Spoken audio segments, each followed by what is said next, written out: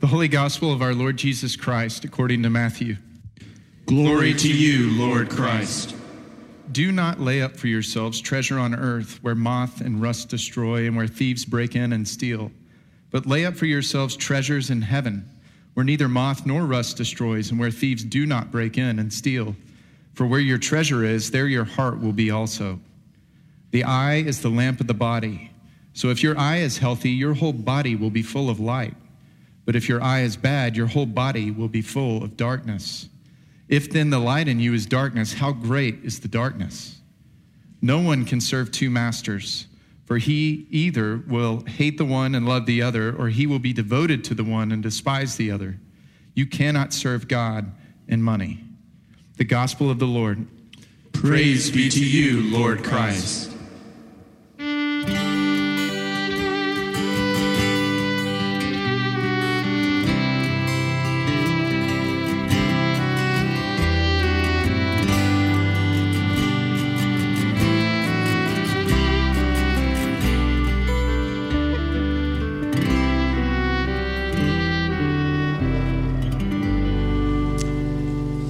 Good morning, everyone. Welcome to worship. Let me pray for us.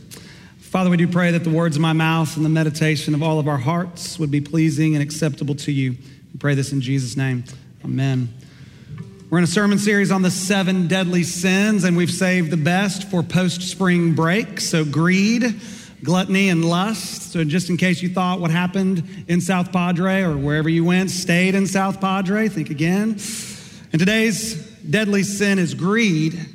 And ironically, it almost killed me this week. Literally, it nearly ran me over. I was in a yoga class on Monday afternoon, just off of Ben White, down south near Westgate Road. And around 4:45, a lady in this yoga class says, "I think someone's car is being broken into. It's a white truck." And I drive a white truck. And so I ran out the door into the parking lot, and sure enough, there's a guy pulled up next to my truck who had broken out both passenger side windows as silently, as quickly as possible, and taken everything of value out of there, including 2 shotguns that were hid very well underneath my back seat for a skeet shooting trip.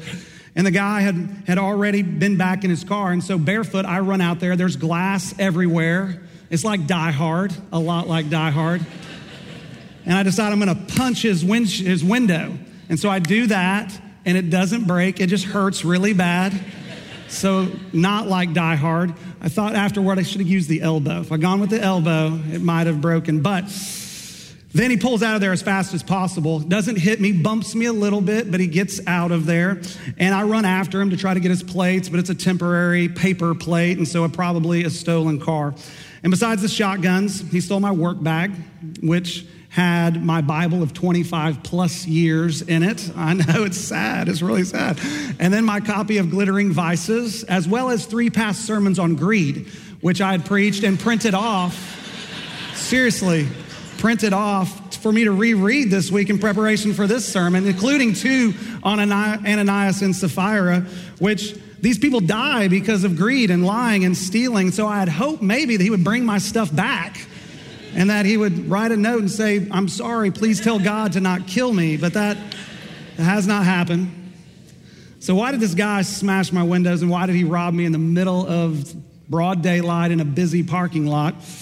What could drive him to do such a brazen act and deed? And what drives us to do what we do with our wealth and with our possessions? The Christian tradition has called it greed or avarice. It's been defined as an inordinate and excessive attachment to money and the things that money buys. And this man is not alone in knowing it. You can't live in the United States, the wealthiest country in the world, maybe the wealthiest country in the history of the world, much less Austin, Texas, which is no longer just one of the wealthiest cities in our country, but really in the world as well. You can't live here and not be touched in some way by greed. So what does greed's touch do? And how is it undone? 3 points this morning about that: where greed is from, what it does, and how it's undone. First of all, where it's from. Let me define it a little bit more fully, and then we'll see if we can find its origins here in our text. Broadly speaking, there's 2 ways that we can talk about greed. We can look at it from the outside in or the inside out. We can have an exterior view of it and an interior view as well. First of all, the exterior. Greed, from an exterior view, is just behavioral patterns of possession, of grasping and of holding on to things, like excessive spending or excessive acquiring, whatever it may be, cars, shoes, stocks, whatever, or even excessive saving, what we would call hoarding also. These are all behavioral patterns of possession where we grasp after things and hold on to them. But there's also an interior view of greed, which is even more primary because, as we've said, all of the vices, they're spiritual in nature. They're issues of our hearts. And as I've said, this is an inordinate and excessive inner attachment to money and the things that it can buy in this world. So first and foremost, it's interior. We can see greed in how we live, but first and foremost, greed lives within us, which is why Thomas Aquinas defined it as an excessive love, an excessive or inordinate love for things that we just love them too much. So greed at its core is too great a love for this world, for the things of this world, and for life in this world. But don't make the mistake of thinking that it just operates from inside out. All the vices operate from outside in as well. They're spiritual issues, but not exclusively spiritual issues because we're physical beings. And the exterior and the interior are always intimately connected for us, the physical, the spiritual, the exterior and interior. And that means that any vice, any of the ones that we're talking about, they depend upon actions. Bodily actions, repeated bodily actions that wear a groove or a pattern on our hearts and in the longings of our hearts. So that means that greed always has a physical face. And so it's a spiritual attachment to a thing that has a physical face. Rebecca Cognac DeYoung, in her book, Glittering Vices, that one that was stolen, this is what she says about greed. She gives lots of examples. She says, greed wears many faces: an overflowing shopping cart, or a single cherished purchase, a stock portfolio that is aggressive or conservative, a wallet full of credit cards, or a safety deposit box with a few carefully guarded treasures, a garage full of expensive cars, or a closet full of great deals. And she goes on, but she says, in all its varied expressions of gain and grasping, however, greed is perverted love. She's kind of channeling Thomas Aquinas. She's an Aquinas scholar. It's perverted love. Its profile has disordered desire written all over it. And this word disordered, it's an important word in our tradition. It goes back to Augustine, where he's talking about the hierarchy of our hearts and some things moving too far up the hierarchy and us loving them too much, us loving them more than they deserve, more than God and people themselves. And so what are those things for you? To use her language, where does your perverted love lie, and with what?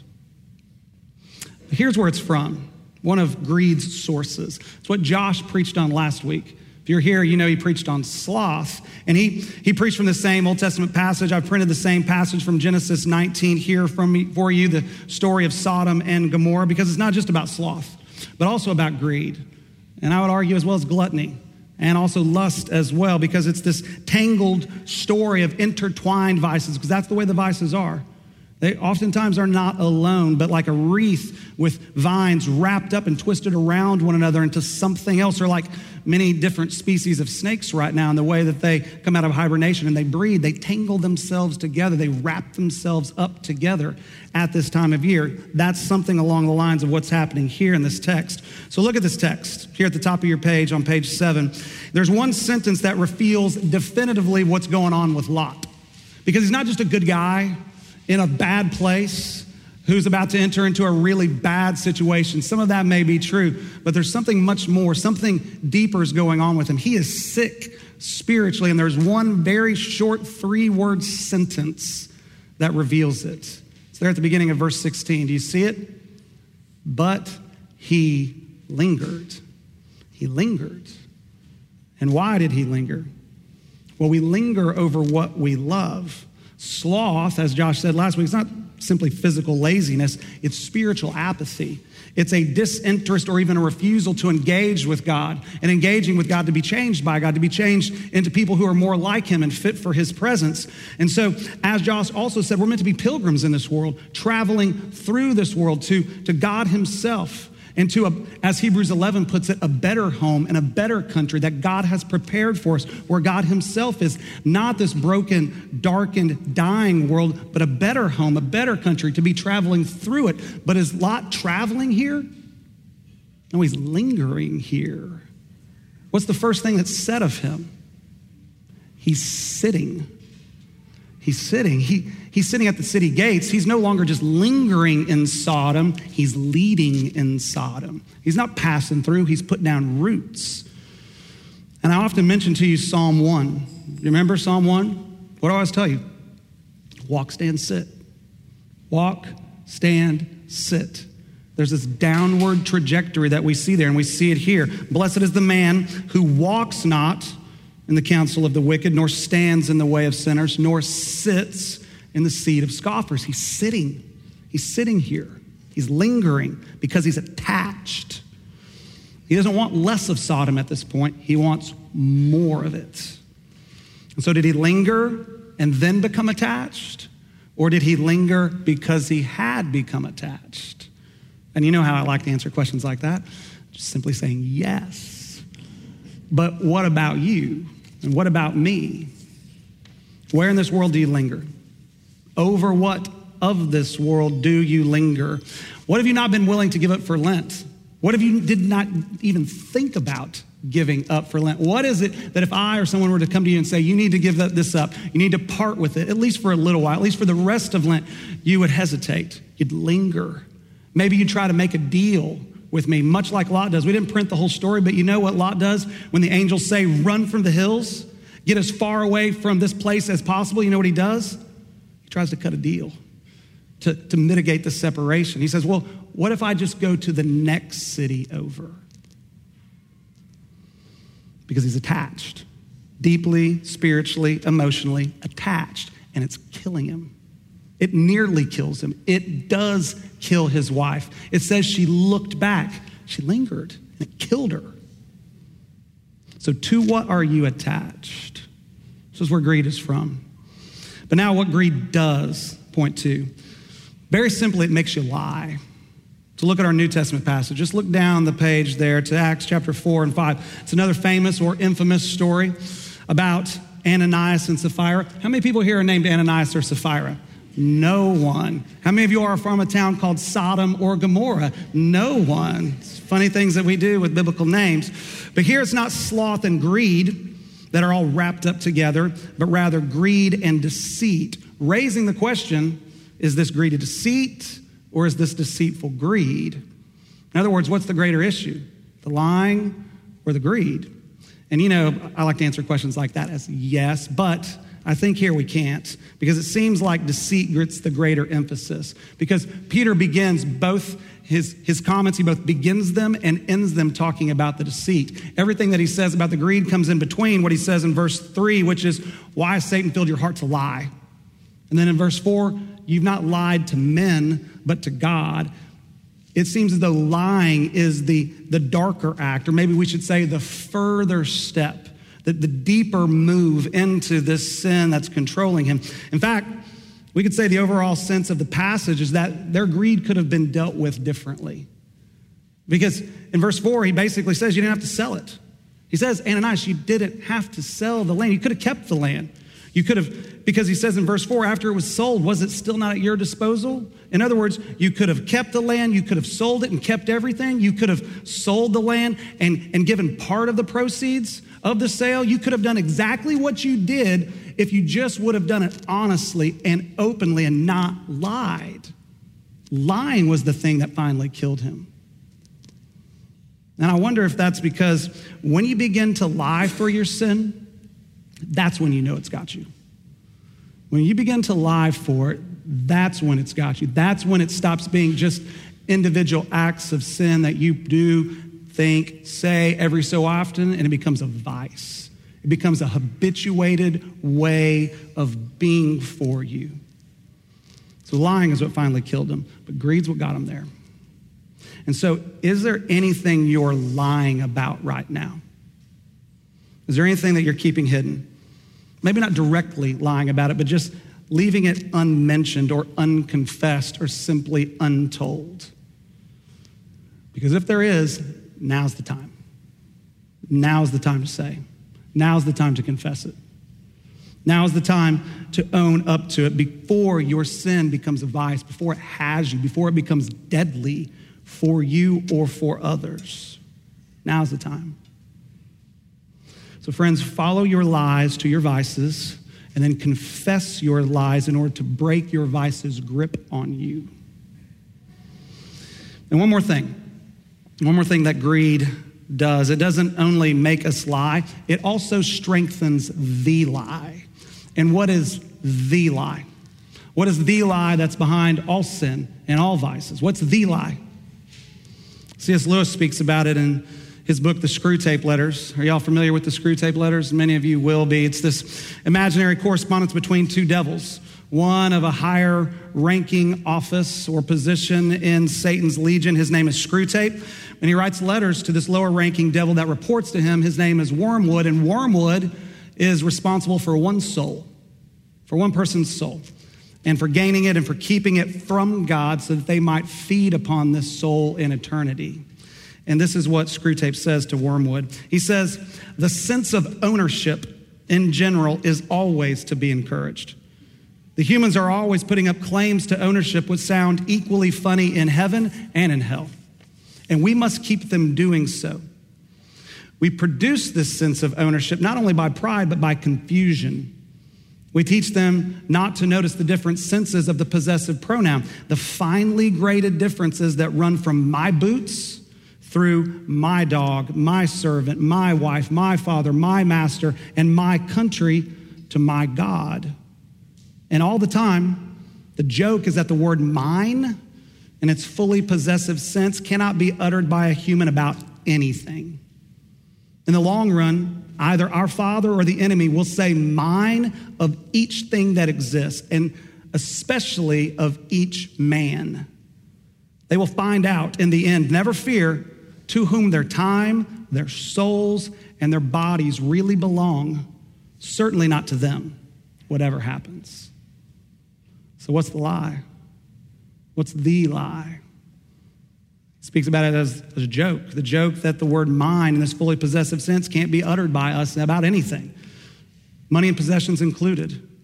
Lewis speaks specifically about a body here in this quote. It's something of a preview for my sermon next week on lust and gluttony, because behind all sin and every vice is the lie of mine, that this is my body to do with what I choose to do. Or this other person's body, this person that I'm dating or this person that I look at, their body is mine to do with what I want to do. Or this food is mine, this drink is mine to do with what I want to do with it. Or this money, these possessions, they're mine. No, they're not. No, they're not. And that's the lie. The lie in one sense, this is the lie behind all the power of sin, that I am my own. That this part of me, my wealth, my stuff, this world is mine. No, it's not. And the more you believe that, the more your vices squeeze. The more they squeeze. And eventually become black holes. Spiritual, emotional, financial black holes, sucking everything and everyone else into us, always taking, always consuming, always demanding, never giving, never sacrificing, never truly loving. And that's what the power of sin and the squeeze of vices do to us.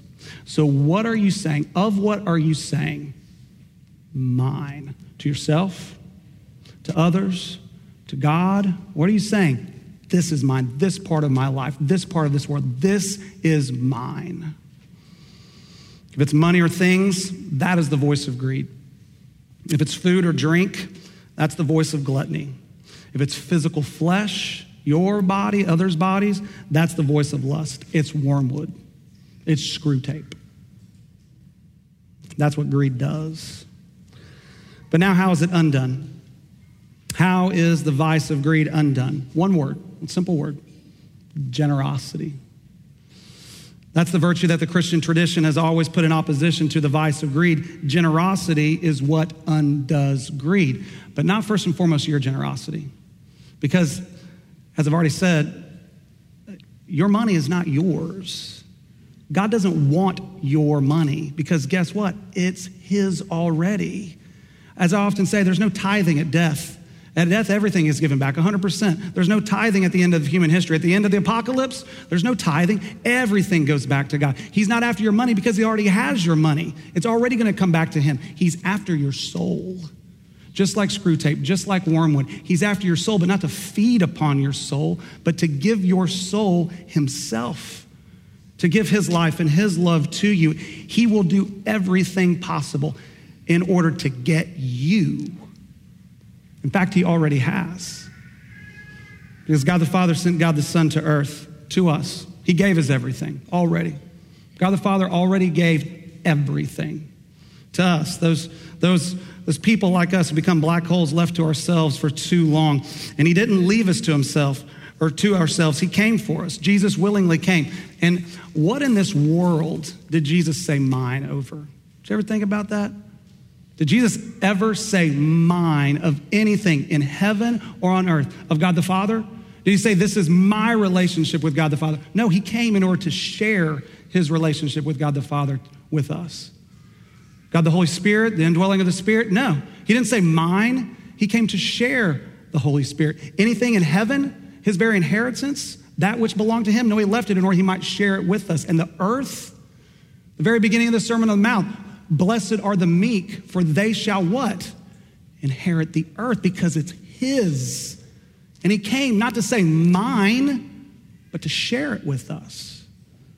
And even his body, the very body of God, the very body that God took upon himself, he gave up, dying on the cross for our sin and the consequences of our sin, all of our loss, all of our pain, all the pain you've known, that you've caused, that you've endured. In fact, in one sense, that's what he said mine over your sin and all the fallout from it. He said, I'll take that. That is mine. In order to take it from us, that we might know, that we might begin to believe that he truly does love us that much. That he might actually claim not simply our sin, but claim us as his. Because if you belong to Jesus by baptism, by faith, he does claim you as his. You need to know that. He does claim you as his own. And I wonder if that moves you, if that melts your heart, if it makes you love him back at all, because it can, it should. Do y'all remember the movie Ocean's 11?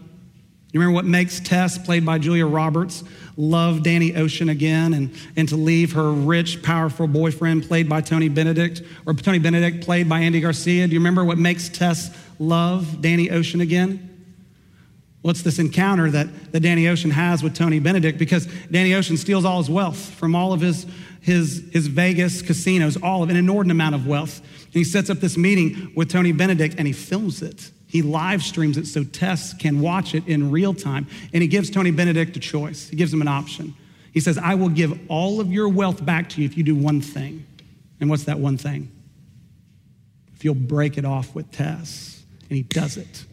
Instantly, immediately takes that option. He takes all his wealth back and he gives up Tess. And in that moment, Tess realizes that Tony Benedict never loved her, never loved her anything close to how much he loved all of his stuff. And she also realizes that Danny Ocean always loved her, that he loved her more than anything, that he loved her more than all of the wealth that he had stolen. In fact, the entire elaborate scheme to steal all the wealth was for that very moment, to set up that very deal and that very video feed so that she could see that choice being offered and made, and immediately she loves him back. And she drops Tony Benedict and she goes back with Danny Ocean. Of course she does. So friends, your sin and your vice and everything that's behind them, Screwtape and Wormwood included, they don't love you. The world, the flesh, the devil, they don't love you. They want to use you. They want to feed upon you. But God loves you. He loves you far more than you could ever imagine. And in his divine generosity, he has given everything over that you might love him back. And so will you love him back? Will you love him more than anything in this world, more than your wealth, more than your possessions? Because if you will change. In fact, you'll become generous. You'll be changed from the inside out. But remember where I began. Change doesn't just happen from the inside out. It also happens from the outside in. That's why we give tithes and offerings. It's not because God needs them. It's because he wants you. And it's why it's one of our 10 spiritual formation practices, because the practice and regular discipline of costly giving, it protects and cultivates and fosters that which only the gospel can do, which is to make us generous. The gospel does that, but then our tithes, our offerings, it protects that, it furthers that, it cultivates them. And so don't lay up for yourselves treasures on earth. Don't do it. Where moth and rust destroy and where thieves break in and steal. Don't lay up for yourselves treasures on earth. Let them go. Give them up. This is who God is, and this is who he is changing us as his people into be people of great, great generosity, because there's life in generosity. Amen. Let's pray. Heavenly Father, we do pray that you would continue to pour out your Spirit to minister your gracious word to us, that we might know you, that we might know all of that which you have done for us through your unimaginable generosity. We pray that your kindness and grace to us in the gospel, that it truly would transform us into a people like yourself, into a generous people. We pray this in Jesus' name. Amen.